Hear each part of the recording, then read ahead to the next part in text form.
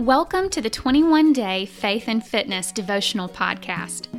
I'm Kristen Osborne, fitness coach and writer at fitfiercefight.com. This podcast is a 21-day series designed to match up with a 21-day fitness and nutrition challenge. If you need a workout or nutrition plan, connect with me over on fitfiercefight.com. Day 20. Perfect Christians don't exist. From the very beginning, with Adam and Eve, we humans proved just how fast we can stumble and fall. But God loved us so much that He decided to save us with His only Son, the only perfect human. Jesus was perfect, so we don't have to be, which is really great news because we can't be, no matter how hard we try.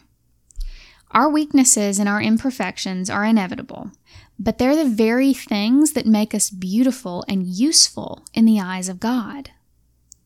But He said to me, "My grace is sufficient for you, for my power is made perfect in weakness. Therefore I will boast all the more gladly about my weaknesses, so that Christ's power may rest upon me.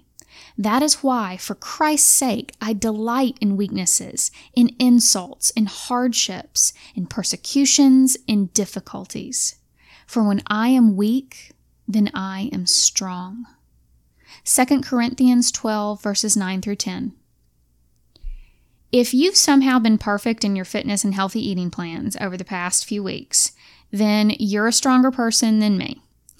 I know full well that I can't stick to a program 100%. I can try really hard, it's just not going to happen. And I've stopped expecting it from myself because it's just impossible. But what is possible is good, true effort. As long as I can pick myself up and dust off and continue on, then it's successful. And that's what God expects from us as Christians as well. Sin is going to happen. We can't stop it. It is our nature. But beating ourselves up about it isn't going to do any good. Forget the past and focus on the future. Press on towards your goal. Not that I have already obtained all this or have already arrived at my goal, but I press on to take hold of that for which Christ Jesus took hold of me. Brothers and sisters, I do not consider myself yet to have taken hold of it, but one thing I do. Forgetting what is behind and straining toward what is ahead, I press on towards the goal, to win the prize for which God has called me heavenward in Christ Jesus. Philippians 3, 12 through 14.